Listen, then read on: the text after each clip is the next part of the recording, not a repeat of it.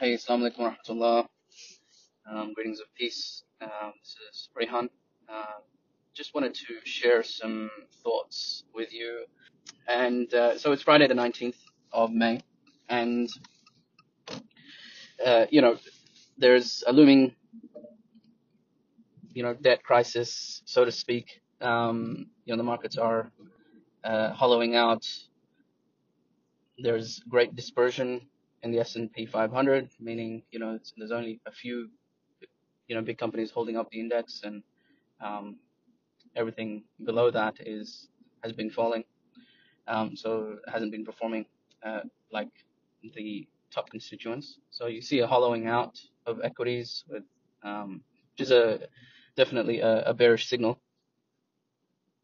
And then we have this brinkmanship that's happening in the United States with regards to moving the debt ceiling, and the political parties, basically the Republicans, using it as a bargaining chip, because obviously the impact of the US government defaulting or not being able to make payments is so catastrophic that, of course, it would force both sides to the table. And unfortunately, it's been happening for so many years. 78 times, I believe, is the number that the debt ceiling has been raised. So, obviously the consensus and base case is that they will raise the debt ceiling again. They're just trying to figure out by how much, and how much of a deficit is, liked, or an appropriate compromise between the two political parties in the state. So that's going on. China's reopening has been a big nothing burger, so to speak. There is basically no reopening in that sense, no real demand that was supposed to save the global economic system. The yuan is falling at the moment, and there is remarkable uncertainty in the markets as we lead up into June. And obviously the 1st of June is when they need to make a decision on the debt ceiling in the United States. What I find interesting at this point in time is one thing we need to note is that US debt is at an all-time high. But this is also a phenomena throughout the developed world. Global debt is at an all-time high, in the sense that in the history of the world, we have the most amount of debt that we've ever had in known history. So that's obviously an interesting fact to have. Now, in this climate, the U.S. has around $30 trillion of debt, and that's the ceiling. And they have just, over the past 12 months, hiked interest rates by 500 basis points, which is the fastest known interest rate hiking cycle in the past 30 years. And they're doing that because they say they're fighting inflation. And that's an interesting argument. Obviously, modern day Keynesian economic argument that they're making. It is the conventional wisdom of the day. But there are obviously many countries, or a few notable countries, who have experienced hyperinflation in recent times. You got Venezuela, Zimbabwe, Sri Lanka. There's like a few noteworthy countries, and their interest rates are astronomical, but it hasn't really curbed their inflation. So they're up there in the 60, 70, 80, 100%. And so that relationship that people think is, or they take it as dogmatically true, is not empirically evidenced. It doesn't always work, right? So it's not hard science. It's theoretical, and human beings and our economies are complex things. But one thing to note, raising interest rates to fight inflation when debt is very, very high, or reasonably high, results in some really bad side effects, as in for the purpose of trying to fight inflation. So one side effect of raising interest rates to 5%, for example, when you have government debt of $31 trillion or so, is that the government now starts paying significantly more interest payments on that debt. And that debt is held by the private sector, right? So you're fiscally spending more and putting that directly into the pockets of the private sector that holds your debt, right? It could be the general public, it could be insurance companies, it could be uh, obviously people who hold treasuries, it could be hedge funds, it could be pension funds, it could be a whole bunch of local and international recipients of that debt payment. So now because the Fed has raised interest rates so rapidly, the Treasury now has to start making more interest payments because it flows through to the Treasury's debt that they're issuing. So we're seeing that the U.S. government now, while they're trying to fight inflation, are actually starting to pay a lot more interest, which kind of undoes some of the fight, because you're basically fiscally stimulating by increasing the amount of payments that the government's making and spending to the general public.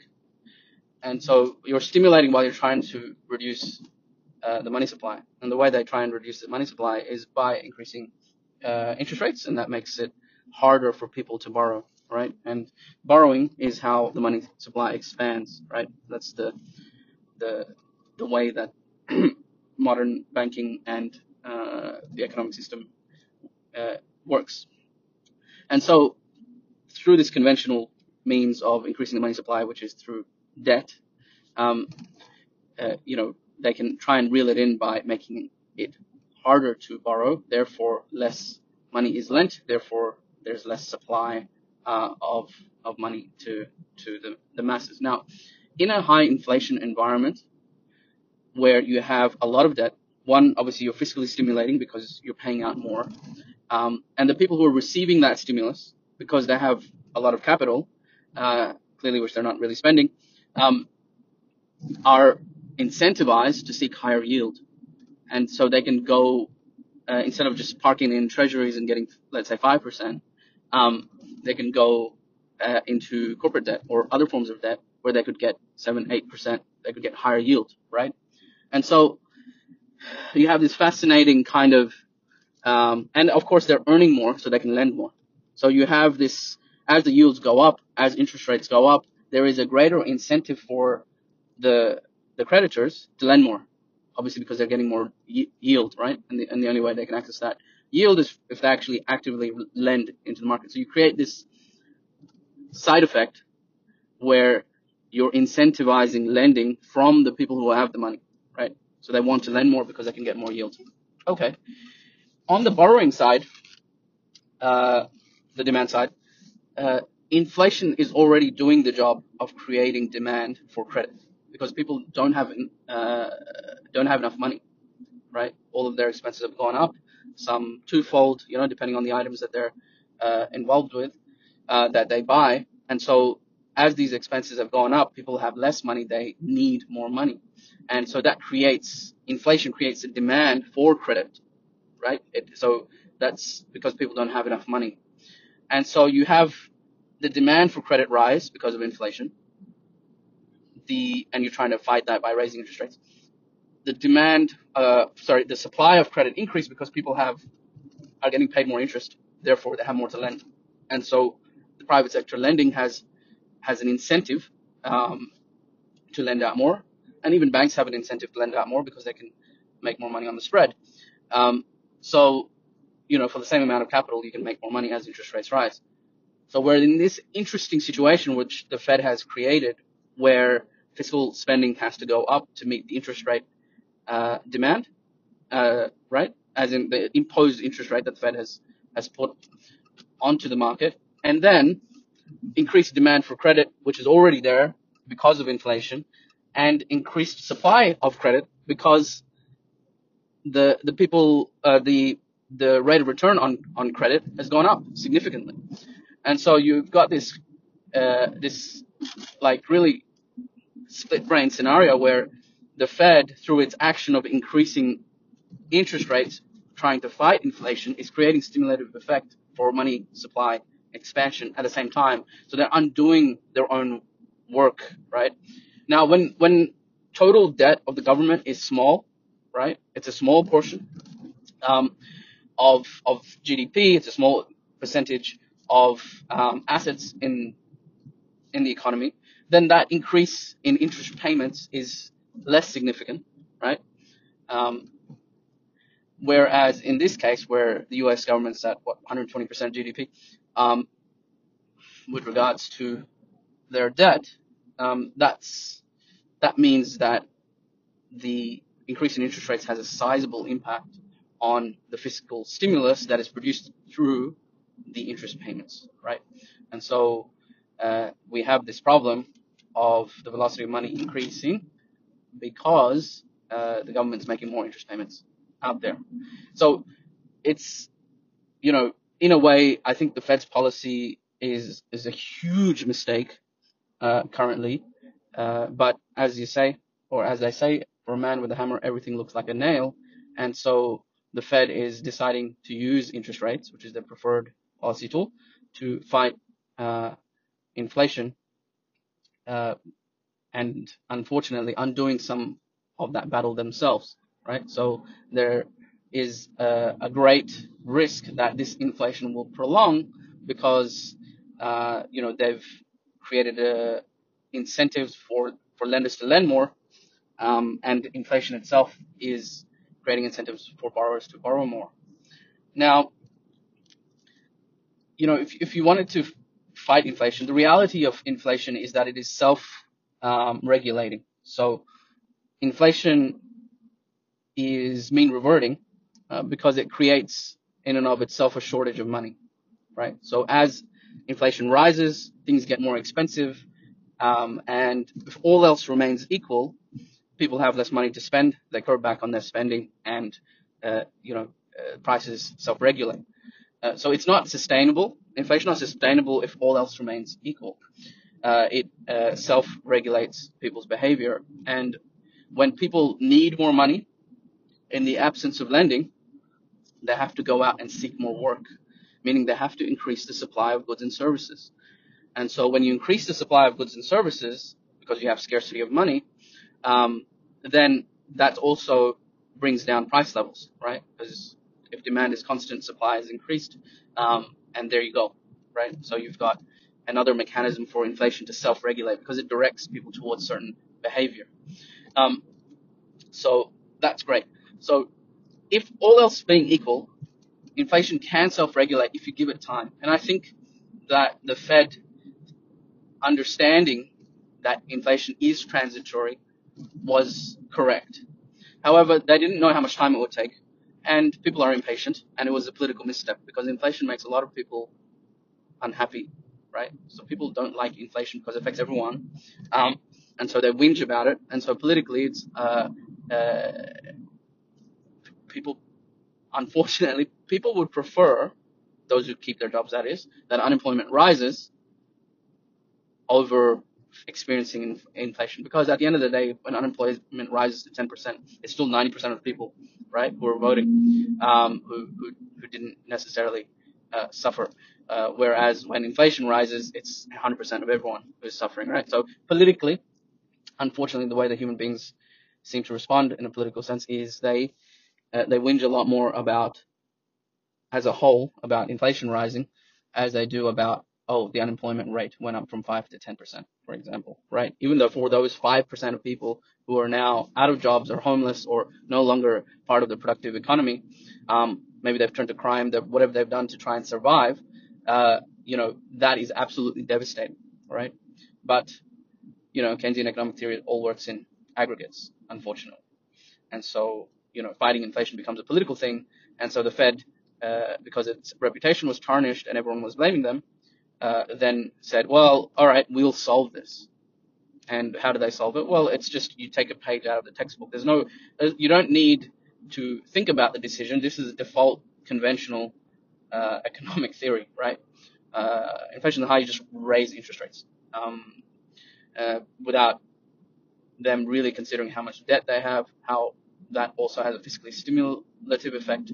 And the reality is, one thing that I do believe they know is that even if they did nothing and government fiscal spending just went back to pre-COVID levels, inflation would go away. But Fed Chairman Powell has a legacy to uphold.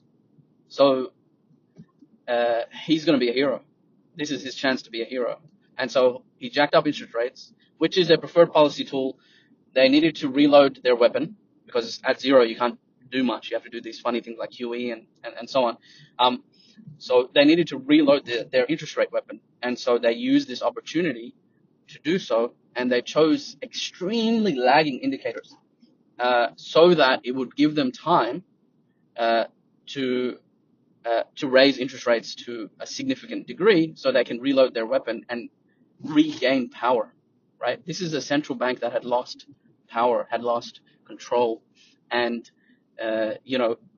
in their hubris, they need to regain that. They need to feel like they're back in power, they're back in control, right? So they need to recharge their weapon. And so for them to, refill their magazine, they need to raise interest rates. And so I think the inflation fight was obviously an excuse, the perfect excuse, never let a good crisis go to waste, for them to reload that weapon, to jack up interest rates to a point where now they feel like they're back in control, so that if they need to stimulate the economy because they feel like it's their responsibility somehow, that they can artificially do so through manipulating interest rates, dropping them when they need to, raising them when they need to. So there is, and I'm being extremely critical of people, but at the end of that, people are people, and they are motivated by ego and legacy and so on. So now we have the world's most important central bank, their chairman, being a hero, right?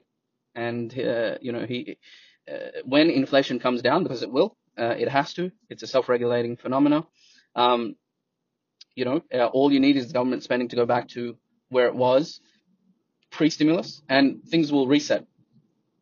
And so that's what we're waiting to happen. In the meantime, the central bank has used it as an opportunity to recharge their weapon and take credit for bringing inflation down, which would have come down anyway. So in a way, the man's a hero because inflation went down, and he will take credit for it, even though much of what he's done has slowed down the effect, or slowed down the